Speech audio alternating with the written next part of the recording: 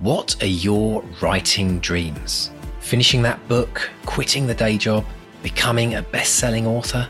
Well, over 4 years, we've studied the advice of over 300 best-selling authors who've collectively sold over 500 million books. And we are excited to announce the Bestseller Academy. If you're ready to take your writing to the next level with accountability, craft, and coaching, your bestseller dreams are now only a click away.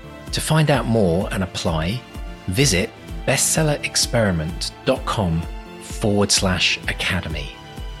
That's bestsellerexperiment.com/academy. Let's run the show. Hello and welcome to the Bestseller Experiment, where we continue to discover what makes a bestseller and inspire you to start, finish and publish your book. I'm Mark Stay. And I'm Mark DeVoe. And Happy New Year, everyone. Welcome to all the twos, almost all the twos. We're not going to get to celebrate all the twos, but it's 2022, everyone. Welcome to the new year. If you heard our New Year episode last week, you're probably well and truly into the flow of the new year, and I hope you're having a great time. And we have a really lovely episode for you today. Lots and lots of fun stuff to talk about. If you listen to our Christmas episode a couple of weeks ago, we're going to be talking about some of the books we got for Christmas, and talking a little about, and we want to know a bit more about what you got for Christmas as well. But before we dive in, we just want to say thank you to all our patrons, our wonderful patrons, for supporting this podcast. And if you're feeling guilty about having never been a patron of this podcast, now is the time to remove your guilt. It's very simple. You just go unburden yourselves. Just unburden yourself.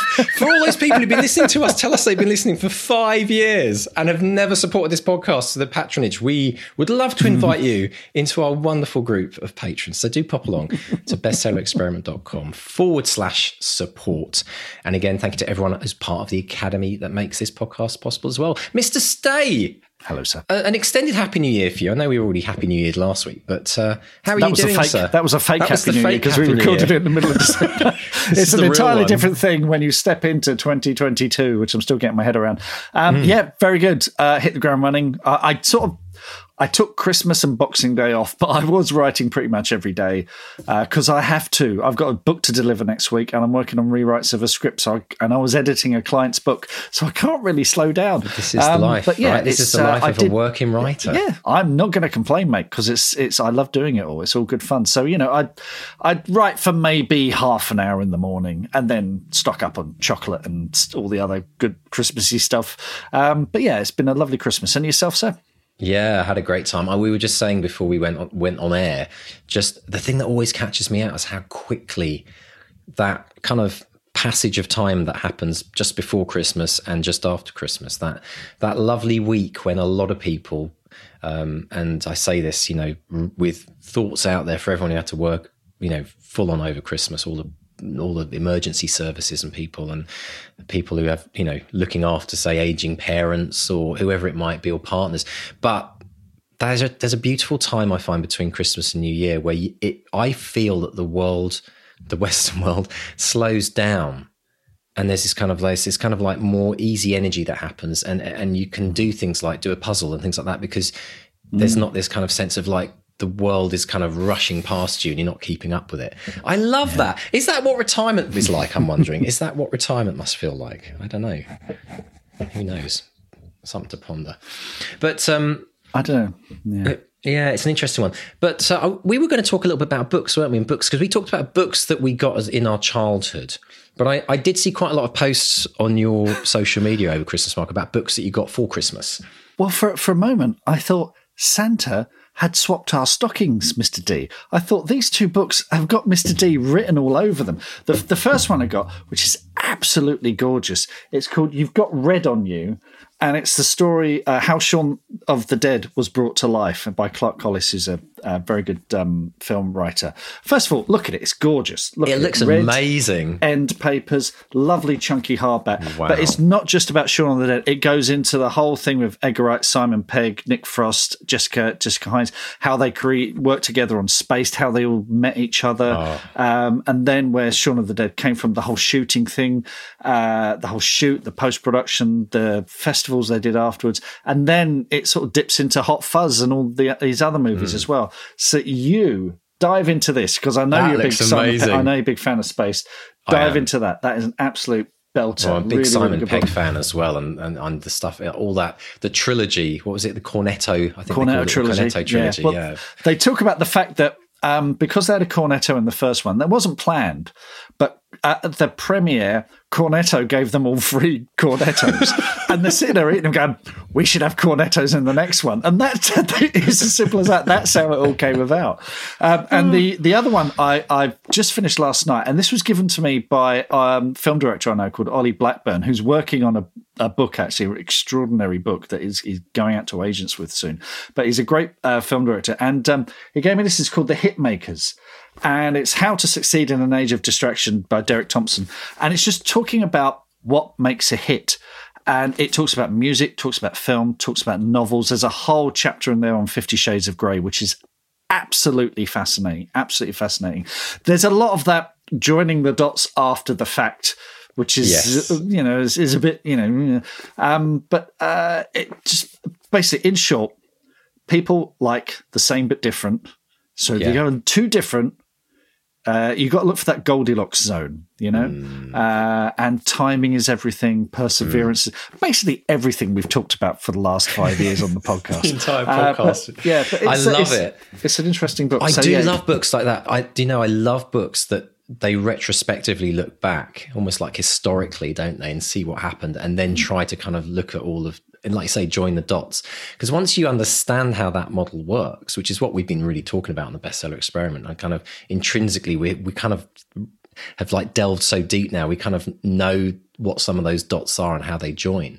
But I think it's such a valuable thing to kind of look back and see what happened, look back. I'm doing it currently, a book that's talking about like, technology and COVID and all these different things. And again, looking back over the last 20, 30 years and then jumping back 200 years. It's incredible what you can draw in terms of parallels of human behavior and all the things that are constant within that and the things that don't change, such as like the way that we react to things as people. So I'll have to delve into that. Sounds fascinating. Yeah. I mean, it's like anything. It's not going to guarantee, you're not going to read that and suddenly you're going to write a bestseller.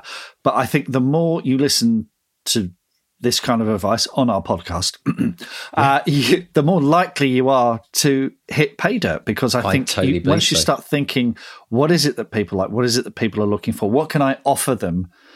That, the whole thing of writing to market, it's not writing to market, it's writing with a voice, it's right. But thinking about who's reading your book, it's complicated stuff, but it's absolutely fascinating. The thing I love about it is that, like we've always said, there's no formula to it, but the more that you delve into it, the more you get like a macro level understanding, which affects the micro, affects when you sit down to write each day without sometimes even realizing it. It's kind of seeped into your mentality. And I mean, I'll say this out loud, you're proof of that, Mark, because the things that you're currently doing and the hit rate you're getting now, is success rate with the books and the films. Don't jinx it. Well, no, I don't. No, you don't have to jinx it. Seriously, like you've put in 5 years of studying this with me. Like we've literally we've gone deep. And I know a lot of people have gone with us on this, and they've done as much studying as we have. But I think there's a correlation between that and the likelihood of gaining something which is popularized in our world today. No question whatsoever. This podcast has improved my writing so much. There's no doubt about that whatsoever. And just the privilege of speaking to writers every week and being just that part of that conversation and sharing it with everyone and talking to people on the academy and yourself. It's it's been commented on by collaborators of mine, really? Oh, interesting. Very interesting. Well, there you go, folks. There's total proof. So you're listening to us now. You're in the right place. You're in the right place. And what could this mean for your 2022 if you come with us each week on this journey of, who knows what's going to happen, Mark? The only constant in life is there is nothing permanent. We don't know what we're going to experience this year. We don't know what amazing things we're going to discover, what events are going to happen in our lives and the lives of people that listen to a podcast, the readers and the writers out there. It's all to play for, folks. But if you want to be in it, then tune in each week and see what crazy things we're talking about and what we're up to. And talking of, things that are never, they're always changing. This week, we have a returning guest. Yes, Simon Beckett, who I'll put a link in the show notes. He first spoke to us in episode 190, which is called One Moment That Changed Everything and set him off on his career. But he's back. Simon Beckett is back. He's a #1 international best-selling author of the David Hunter series. Books have been translated into nearly 30 languages. He's a Sunday Times top 10 bestseller. Sold over 10 million copies wide world. Won all kinds of awards. He's a former freelance journalist as well. But in addition to the David Hunter series, he's done various standalones. But he's back with a new series, which is The Lost, which features a new character called Jonah Colley. And we discuss the challenges of starting over with a new series character, opening with a really shocking scene, and why his first drafts are generally disasters. Marvellous stuff. Let's delve deep with Mark chatting with Simon Beckett. Simon Beckett, welcome back to the Bestseller Experiment. How are you today, sir? I'm very well, thank you. Thanks, how are you? Very good, thank you for asking. And we're here. You're returning. I mean, last time we spoke, we were talking about body farms and all kinds of wonderful grisly stuff. But you've got a brand new book and a brand new series, The Lost, which is a change from your regular David Hunter series, featuring a new character, Jonah Colley. What can you tell us about this new series and the new book? It's a little different to the David Hunter series. Jonah Colley's a different character to Hunter because he's a Metropolitan Police firearms officer. And he's contacted one evening out of the blue by somebody he's not heard from for a number of years, who asks for his help and wants to ask him to go out and meet him at a place called Slaughter Quay, which is a warehouse in an abandoned warehouse in a rundown quayside in London. Jonah's obviously got reservations about this, but he agrees to go because the person who's called sounds pretty desperate, and they've obviously got quite a lot of history. And when he goes there, he finds quite a horrific scene. There's been people have been killed, basically, and without going into too many details, Jonah's attacked and badly injured himself. Subsequently, as he's recovering from this, it obviously has a quite traumatic effect on him. He doesn't really know what's been going on in the warehouse. He's no idea what was happening there. But increasingly, he begins to think it might have something to do with his own past, because 10 years before, his young son disappeared. And this is something Jonah's always blamed himself about. And the more he starts looking into what happened at the warehouse, the more he starts thinking that in some way it might be connected with the disappearance of his son 10 years ago, which obviously then makes him very, very driven to get to the truth of what's actually going on. Fantastic stuff. And it's had a great reception, terrific reviews so far, but there are lots of changes and challenges with this new book. You're changing your lead character, Jonah Colley. Forgive me, I called him Johan Colley. That's my typo in my notes here. And you've got a new publisher, Trapeze. You've got a new editor, Sam Eads, who's been a guest on the podcast a few times. Say hello to Sam. So all change. I mean, part of the thing with a series is a lot of the world building is done. You kind of know the precinct and the character. This was kind of ground one for you. So how difficult was that? It brings its own challenges, but to be honest, so does writing the next book in the series, because although you've got that familiarity, I think the danger is with a series, certainly, from my perspective, you don't want things to get stale. And I certainly wouldn't want David Hunter to become stale, either for me or for the readers. So after the sixth book, the Sixth Hunter, which is The Scent of Death, I felt I'd tied up quite a few loose ends that had been carried over from previous novels, and it seemed a good point to actually try to do something different, because David Hunter, I enjoy writing the character, and I will be continuing to write the character as well. But he's a scientist, he's a forensic anthropologist, he's a very insular character, which means that there are certain situations that he wouldn't do well in, and that certain plots, if you like, that I can't really explore through the character of David Hunter. And he felt like it was time to just try doing something a little bit different.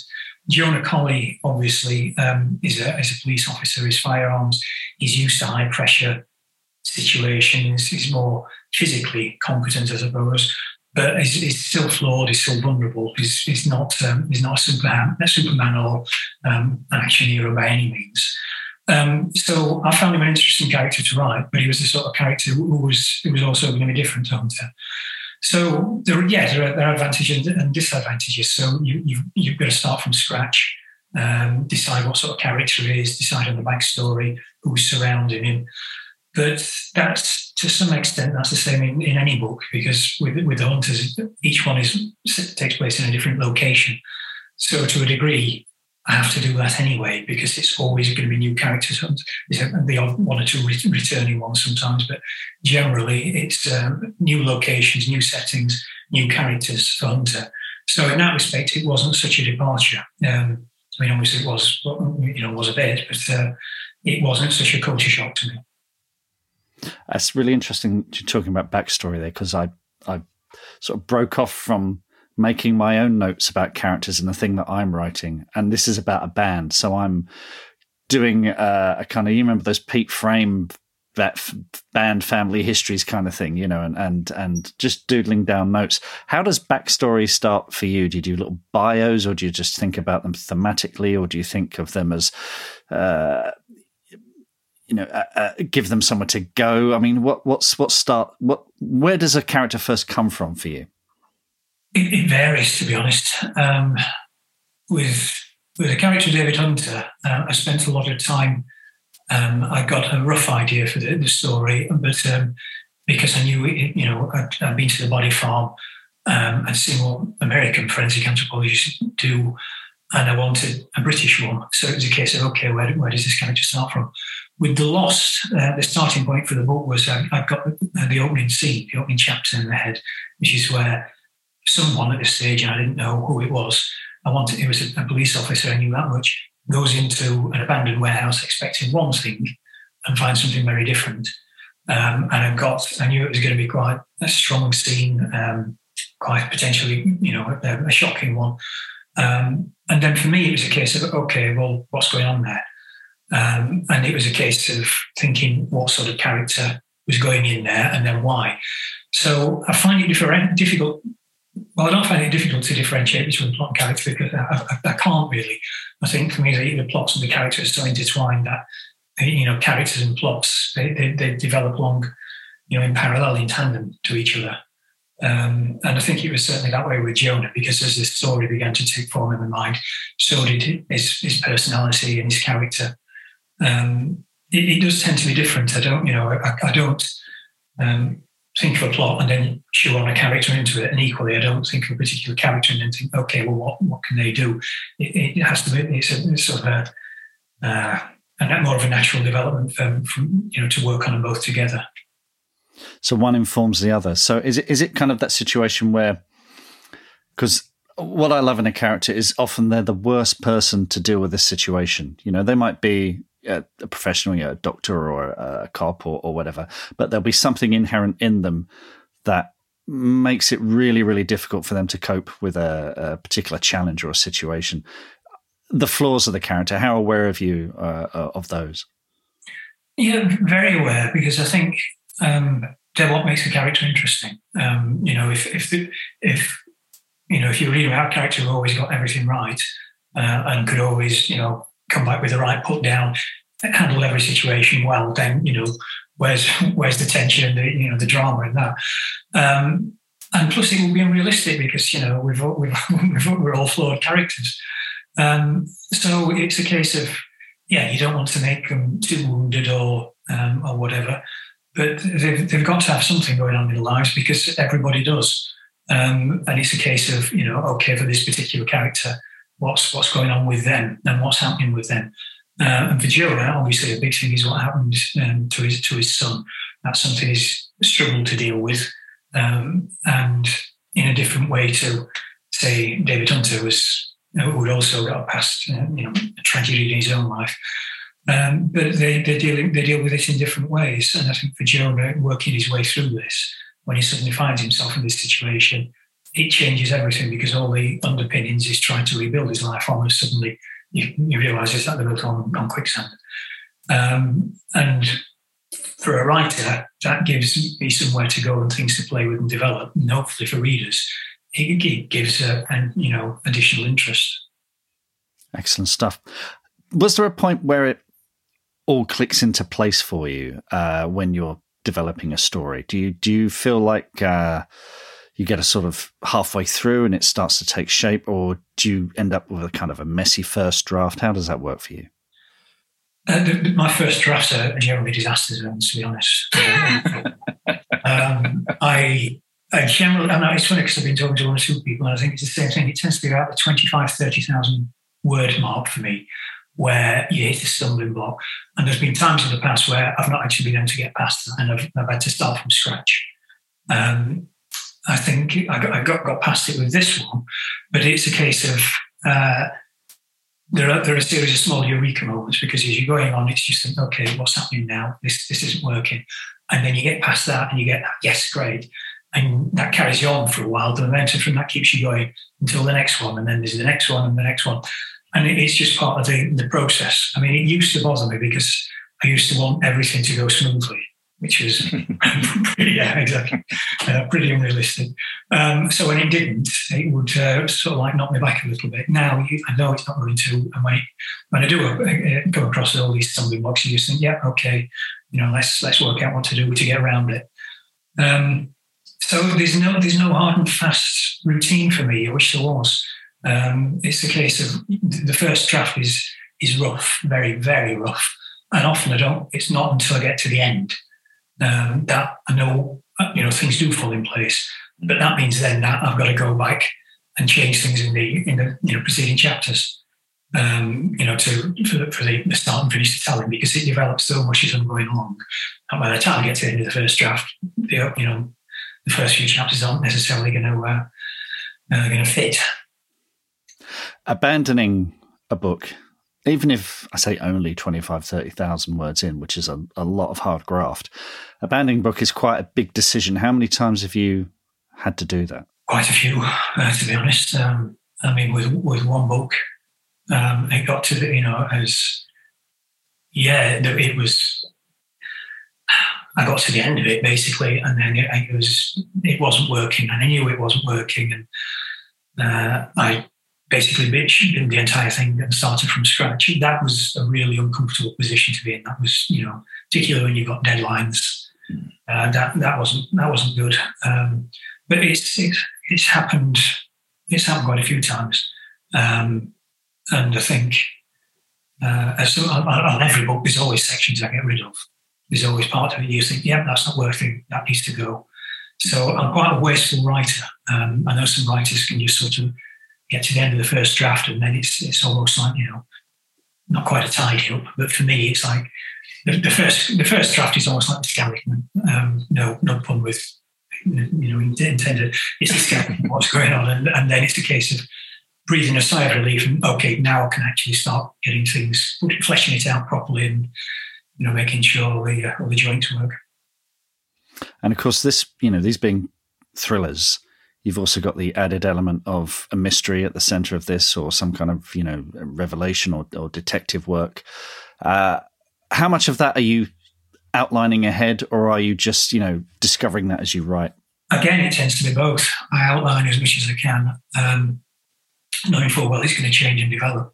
There was one of the books, One of the Hunters, and I was really confident because I planned it out really thoroughly, and I thought everything was going to be, it was pretty much there. I'm just going to write it, and then as soon as you start writing and things start developing, you think, yeah, that it's fine having a plan on paper, but when you actually come to writing the story, it doesn't necessarily work out like that. So I like to have an idea where the end point of the book is. For a series, I will often like to have, certainly with this Joanna Collier one, I've got an idea of which plot elements I want to carry through into future books. And so I'm sort of keeping an eye on those as well as I'm writing. But then as to actually how things play out and pan out and fit together, that always changes as I'm going along. So there's an awful lot of leeway and give and take and chopping and changing things as I'm writing. Mm-hmm. I'd like to take you back to where it all started, basically, because I was looking at your bio, and it's interesting. You've been teaching, but you were also installing cavity walls. Was stories always ticking over in your mind when you're doing these jobs? Were you finding time to write while you were doing those jobs as well? Not for a while. I mean, I've always enjoyed writing, but I was in my late 20s before I decided it became a strong enough urge for me to think I wanted to try and make a serious go of it. I did an English degree, and there was a creative writing element in that which I really enjoyed. But when I finished that, I had no idea what I wanted to do, and without that sort of structure of exercises being set, I didn't feel I got anything to write about. So for a number of years, I didn't write at all. And I did various manual jobs and things like that, played in bands, and gradually the idea that I wanted to write got stronger. So I started, doing things, when I got home at night and the spare time. But then I got a mate phoned up out of the blue one day and said, he was teaching in Spain, teaching English as a foreign language in Spain. He said, there's a job going, do you fancy it? And it was either this was in sort of December. So it was either that or carrying on another winter working up the ladder. So I went over to Spain, and I thought, well, this is going to be, I've got a lot of free time. And that was quite a big turning point for me, because it gave me the time and the freedom to think, all right, if I'm going to make a go of it, this is the place to start and the way to start, when I have got this sort of opportunity. So, it would have been late 20s before I actually settled into the idea that, this is what I wanted to do.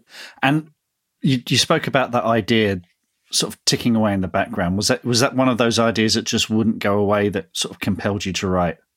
No particular idea. No, there was no one story that I was wanting to tell, and I think that was part of the problem, because I didn't know what sort of writer I wanted to be or what sort of stories I was wanting to tell. I enjoyed writers like Ian Banks.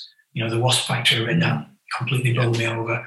But also, from when I was doing an English course, people like Hemingway and things like that, which are. So there are all these different things. I didn't have anything concrete in mind. It was just I wanted to tell stories, and that was about it. I wanted to write stories, but it took me a while to get one that got the legs really to become a novel. And even that wasn't published anyway. So it was the first one. Nothing happened with that. So these things take time. They certainly do. What was your writing routine when you were working? How were you working around the day job? Again, would be sometimes I'd come in at night. My first published novel, actually, I had that idea came to me, and I was sort of thinking about it while I was working. And I got back one night and just got a pad and paper out and started writing it. It doesn't always happen to me like that. So it was a case of just working around when you can, because I started working as a freelance journalist when I came back from Spain as well. And so that was the bread and butter money. So the novels had to be working around that. So it was weekends, spare time, days off, when I could fit it in, really. And then, but gradually the emphasis changed, so the novels became more and more important. So I was wanting to spend more time on that and less on, the other things. So there was a sort of winnowing out process, I suppose. Now, it's interesting. We've had a few journalists on the show who have gone on to become writers, and it's always fascinated me that thing of doing two jobs. You have your day job and you have your novel writing. And if your day job is writing constantly, did you ever have days when you get to the end of the day and you think, oh God, more typing? Were you able to separate the two? Yeah, because I enjoyed them both, and I think that is pretty key. I wasn't trained as a journalist. I was a freelance. I had no training at all, so it was quite exciting doing that and getting commissions and then going and doing all these different things, which was fantastic. But then equally, it was good then to have a bit of clear space to think, okay, this is time I've got now to work on what I'm wanting to do as well. So as far as I was concerned, the two, dovetail very, very nicely. I didn't, and there was no real. Obviously, if you've got a deadline, got a commission, you've got to get it done. Then the books have to take a back seat. But that aside, it's they didn't get in the way of each other. And journalism is not a profession, full of millionaires rolling around in cash. This is, it's very kind of hand to mouth. As you say, you're getting commissions, and sometimes they can take ages to pay. It's how do you keep yourself motivated? How do you keep yourself going in those sort of lean years when there's not tons of money coming in? I think one motivation is that there's not tons of money coming in, so you've got to hustle for it, basically. But yeah, that is a big incentive, because you've got to pay the bills. And at the same time I was doing that, one of my friends who got into stable jobs were doing really well, so they were sort of pulling ahead. Which and there were times you think, am I doing the right thing here? But it was what I was wanting to do. And again, I come back to that. I was enjoying it. I used to get a real buzz when I get a commission. And then you get the nervousness about setting off somewhere to go and to interview somebody, hoping everything worked out, all the arrangements worked out, then hoping you would make a decent piece. So, and it was a short-term thing. So that was quite a good antidote, if you like, to what happens when you're writing a novel, which is where you're in it for the long game. So for me, it was... I didn't really need any more incentive other than that. It was paying the bills on the one hand and enjoying it. And when you're writing that first novel, were you telling friends and family about it? Were you saying, I'm writing a novel, or was it something you kept to yourself?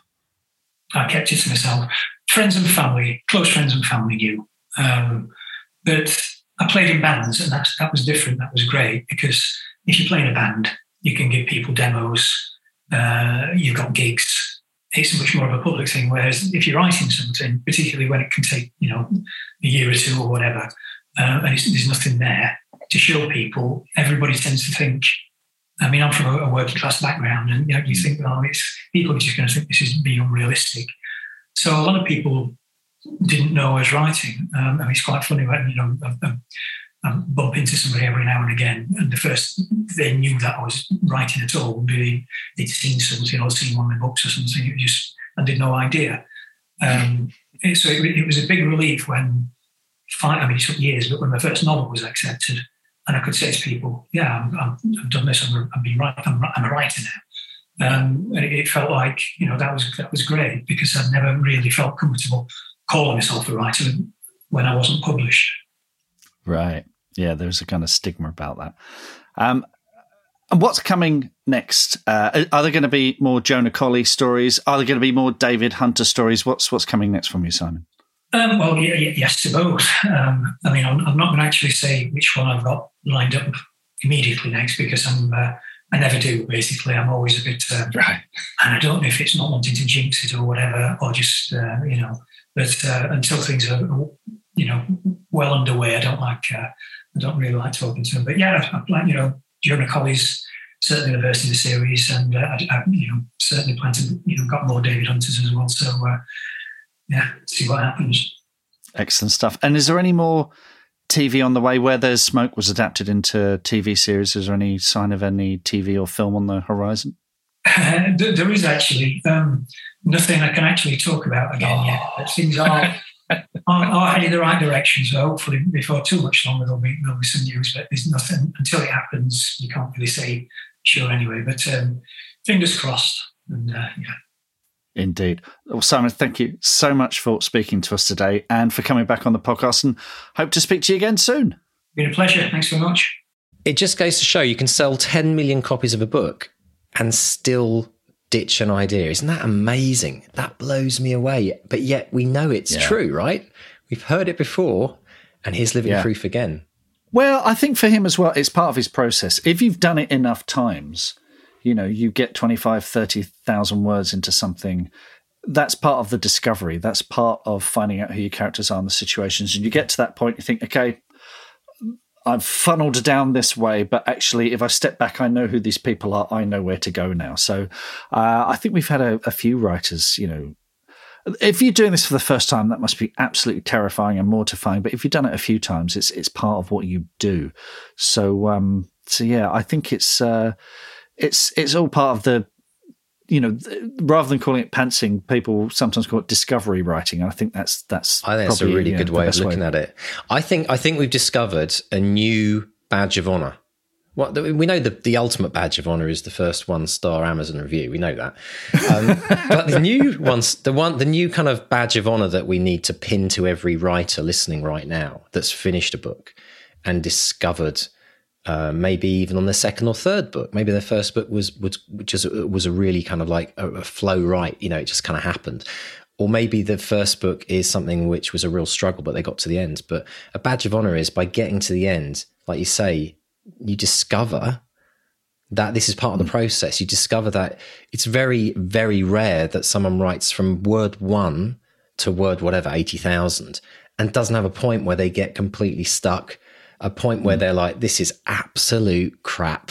What am I doing? Why am I wasting my life doing this? And I think it's worth writing that first book just to get that badge of honor, because the experience alone of knowing that you are potentially going to hit the rails and wonder what you're doing and where you're going to go. Question is, Mark, here's a big question. And I always ponder this. How many people listening to this podcast, listening to us right now, out of 100, say, are feeling that moment or are about to feel that moment or have got past that moment but not finished their book, that haven't actually experienced? Do you think, I mean, because I do wonder if it's like 80% of people in the world that write books that have not yet realized that this is part of the process, how many people stop writing as a result of it? It's I don't know. I mean, honestly, don't know how many, but it is one of these things that the more you do it, the better you are at coping with it, and you recognize it for what it is. Hello, my old friend. Old friend, exactly. And then you're able to cope with it, and it just becomes, it just becomes, Blofeld or whatever it is. Becomes your personal antagonist. Yeah, bête noire. Yeah. So I love it. So we need to give this. We need to de-terrorize this idea by giving it some ridiculous notion. I mean, it could be your Blofeld. I like that idea because that's a fictitious character. But we have to lighten the load for people here. What could we create for people that is the badge of honor? The evil Count Procrastination. No, let's have a think.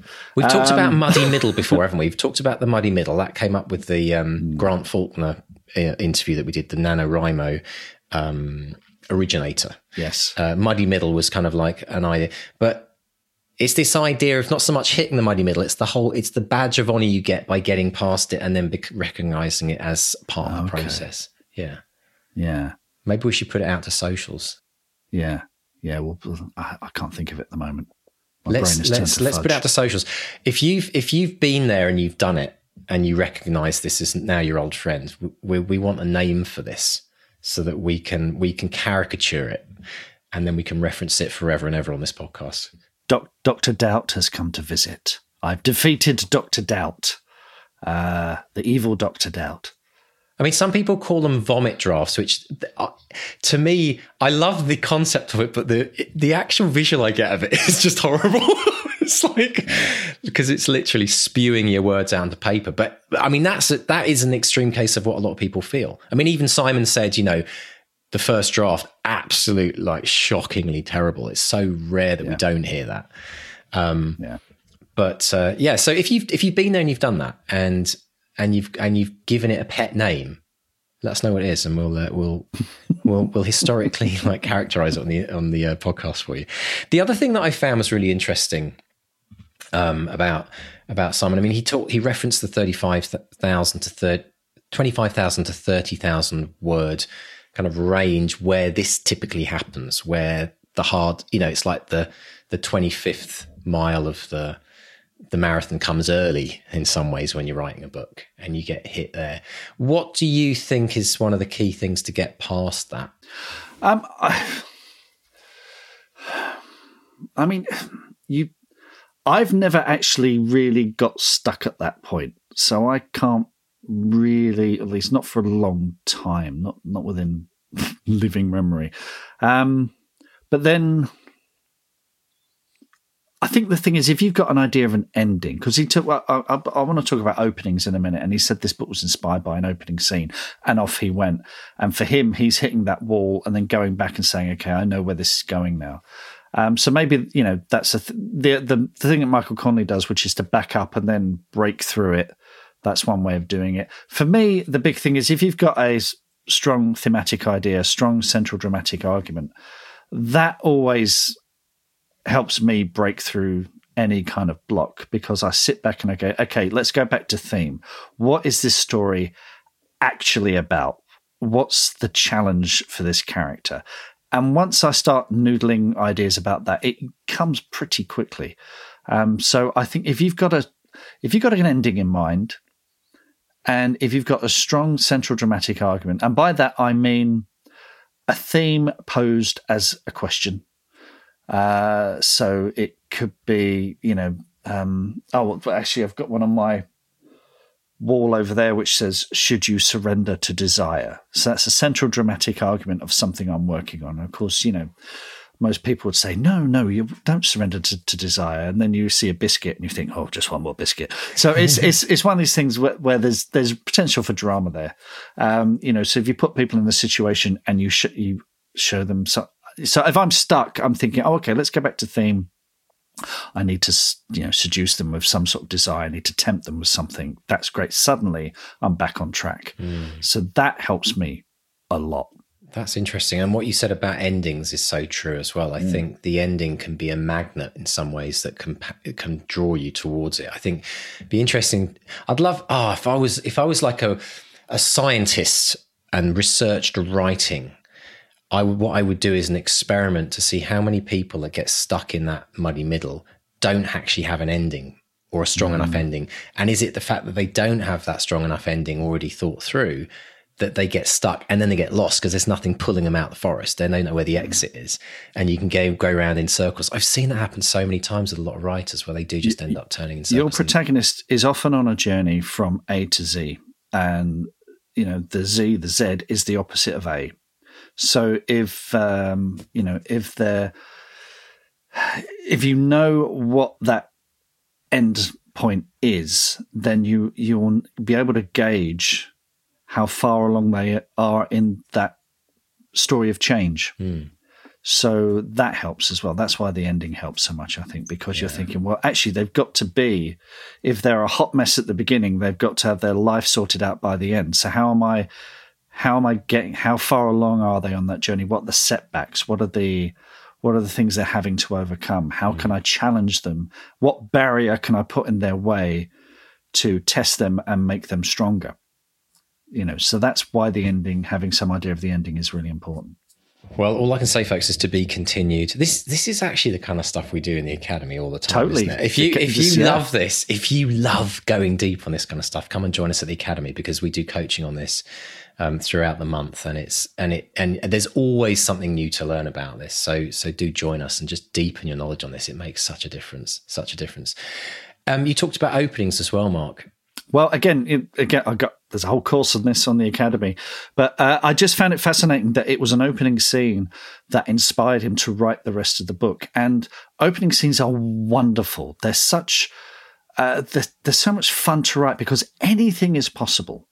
Absolutely anything is possible. And it's after that you need to start making story decisions and doors start getting closed. But I do encourage people to have as much fun as they can with an opening scene. And there's so many opportunities there because you're establishing things like the tone or the voice or a character or the world or the time.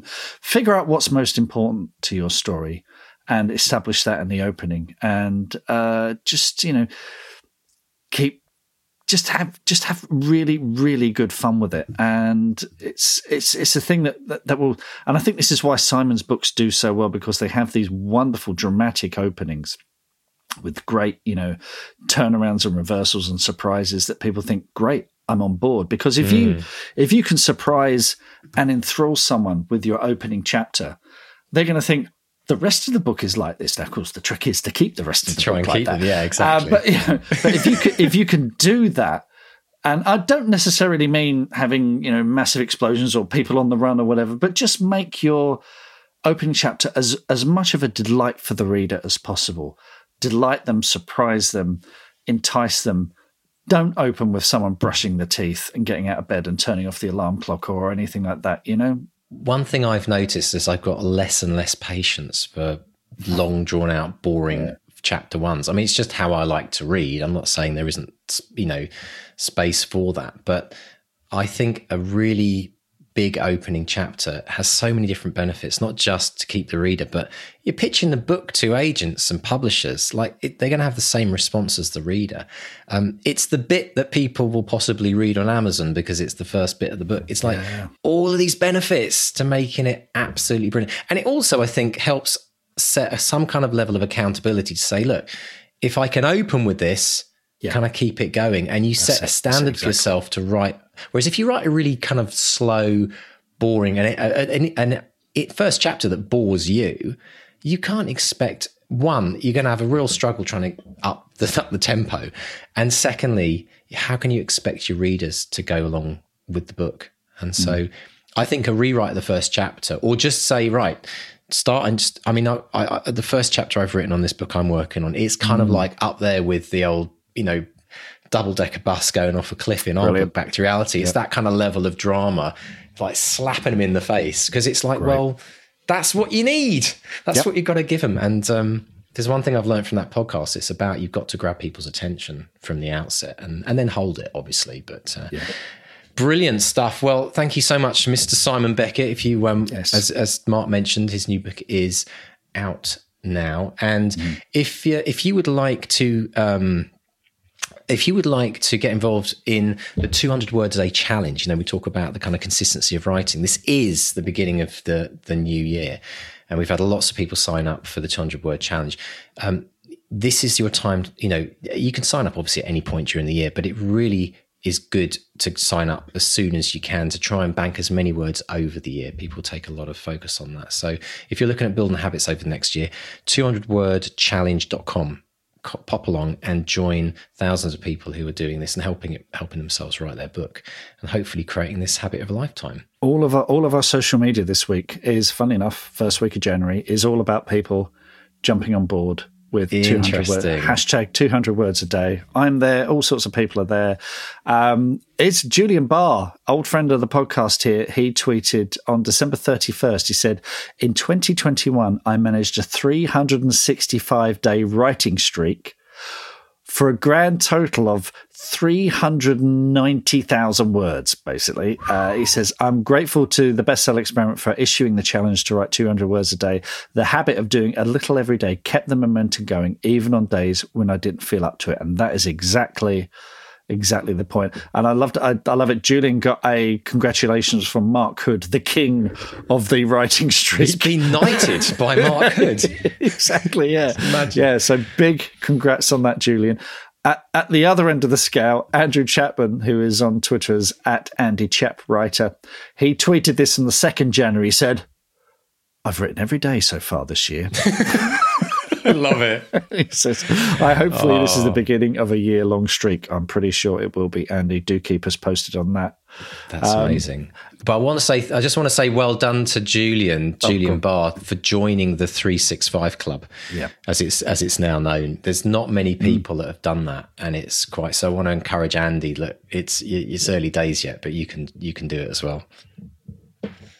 Absolutely. And Jeevani Chirika, who also writes as Rhoda Baxter and is on Twitter @Rhoda Baxter. She says, I'm doing this again this year. Weekdays only, weekends are a bonus. This challenge is what broke the pandemic-induced writing slump in 2020.